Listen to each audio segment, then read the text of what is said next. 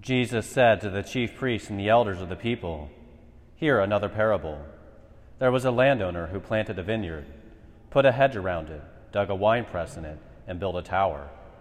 Then he leased it to tenants and went on a journey. When vintage time drew near, he sent his servants to the tenants to obtain his produce.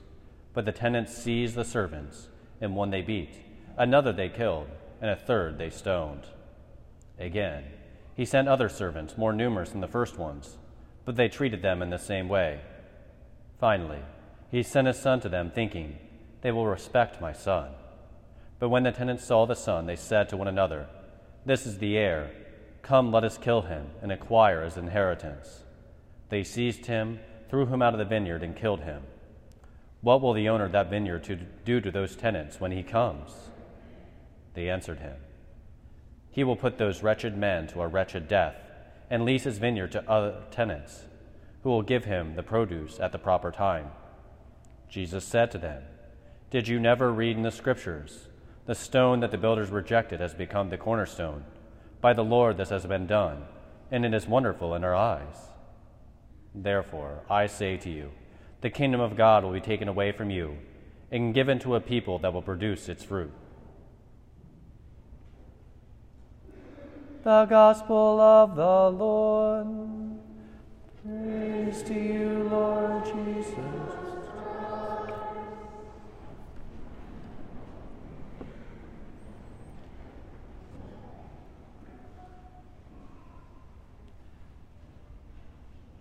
If you're a Bengals fan, you can perhaps remember different draft busts like Akili Smith and a number of others. Or if you're a Browns fan, perhaps you can remember the Tom Couches or a number of other draft picks that proved to be bust, that never really lived up to their potential. And even in a way, I can kind of identify with this, that there was this expectation as I got into high school that I would be a much better wrestler than I ever really ended up becoming. And in today's gospel, we hear about the vineyard that our Lord plants, and figuratively that this landowner plants. He gives the tenants everything they could ever need in order to produce its fruit. He doesn't even just simply give them the land. He plants the vineyard, he puts a hedge around it to protect it from intruders and from other things that would come to destroy the vineyard, puts a wine press so that they have something to even produce the wine with, builds a tower to keep watch. Everything they need to tend, to care for, is provided for them. And then he simply leases it to them. He sets them up for every opportunity to succeed. But then when it comes time for them to return on the fruit of their work, they ultimately throw out the servants that this landowner sends to obtain his share of the produce, his share of the profit. And they reject them, and they even eventually reject the son. And in this parable, we find ultimately that Jesus is speaking first to the people of Israel, as we see Isaiah share a similar parable in our first reading today. The people of Israel have been given every opportunity. They have been given every chance. God has made covenant after covenant with them.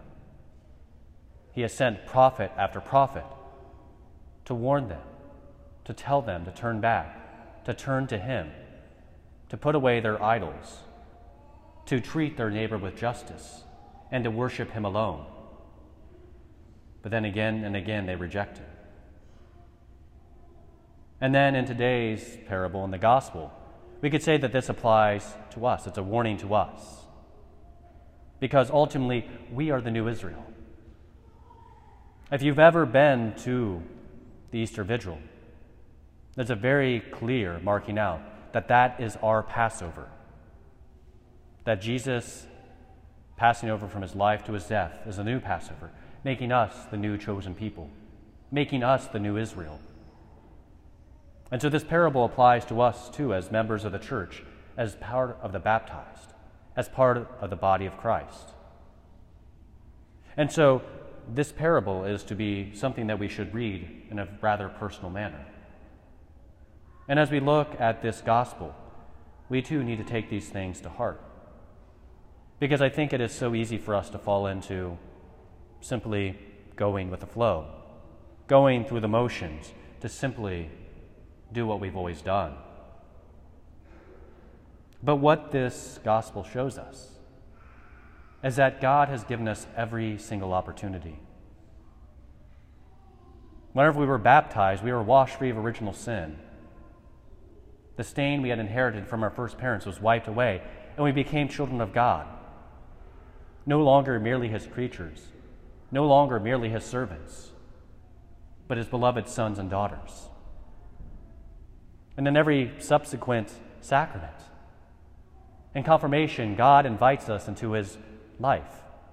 He invites us to share this salvation with others, to proclaim the gospel in our lives, to share the good news of salvation with our family, our friends, our co-workers, and all others that we encounter. And then, of course, here at this Mass, heaven comes down. Heaven and earth touch. The entire host of heaven becomes present. Jesus pours out the fruits of his crucifixion upon us. He offers us the assurance, the pledge of eternal life in his resurrection. He gives us his body, blood, soul, and divinity in the Eucharist. So much grace flows into this Mass. So much grace can be poured out into our hearts if we would but receive it.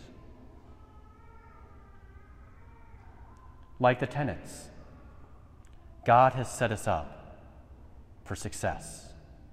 He has given us everything we need to become the saints, the disciples that he's calling each and every one of us, you and me, to be.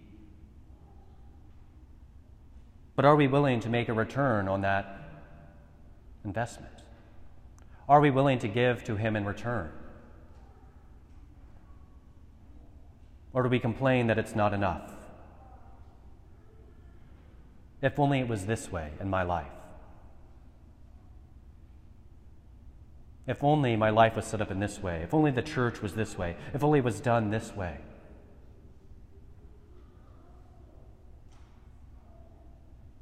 Because it also applies in our life. Everything you have, from the very gift of life itself, to the clothes on your back, to the food on your table, is ultimately a gift from our loving Father. Everything. And there is to be a return on that. We are called to worship him first and foremost, to put away our idols. Whether our idols are the esteem of others, our pride, even perhaps our phones, and to put him first. And even I think as we look at our reading from Isaiah, there's a theme in the Old Testament that I think we often think is so barbaric, archaic, out of date, that we truly need to take to heart. Because after Isaiah tells a similar kind of parable, that the vineyard, as we hear in our responsorial psalm, the vineyard of God is the house of Israel, that then he talks about what's going to happen to them. The hedge is going to be plowed over, going to destroy the crop, basically going to start new in many ways. And this is a theme that shows up again and again throughout the Old Testament, and it's a theme that we see show up again and again throughout church history. And that is the theme of chastisement. Theme that God takes away, not because he's vindictive, not because he desires to damn us, but instead as another opportunity for us to turn back, to repent, to do right in his sight, to do justice to our neighbor, and to worship him alone. Again and again, God offers them covenants. And again, God offers us opportunities to repent. In my own life, the moments in which I've been chastised by the Lord, whether in prayer, whether by a brother priest, whether by a parishioner, have always been, if I'm open, an opportunity for me to turn back, an opportunity for me to receive from the loving hand of God, who wants what is best for me, knows better what is best for me than I could ever know. See, God clears away those things from Israel so that they see that those things are gifts from Him. It's not because they're great. It's not as though they deserve it, but instead it is from the loving hand of God. And we too, whenever we experience those effects of sin, the social pain we feel whenever we sin, which causes a rupture in our relationship with others and with our Lord, the rupture we experience within ourselves, whenever it affects our psyche and our soul, and even just those other effects that sometimes we can't even see or exactly articulate, but we nonetheless experience and perhaps even feel. These effects of sins, these chastisements, built into the very fabric of creation, are an opportunity for us to turn back. They're like signs on the path that says, turn back, danger, warning. Turn back while there is still time. This sort of warning, apocalyptic language is something we perhaps don't hear enough. That we need to see in our own lives the opportunity to turn back to the Lord and rely upon Him alone. Because God has provided everything we could ever need to establish ourselves in His vineyard, to bring forth fruit, to do His will. And so I invite you, as we continue through this Mass, to hope in your hearts the abundance of His grace that He desires to pour out upon you. To open yourself to His mercy in the confessional. To allow Him to clear out sin in your own life. To clear away that which separates you from Him. And then ultimately to open yourself to His love in every moment. To see that everything is a gift from Him. Every grace, every blessing. And to ask yourself, what can I do in His service so that I might become the saint that He is calling me to be?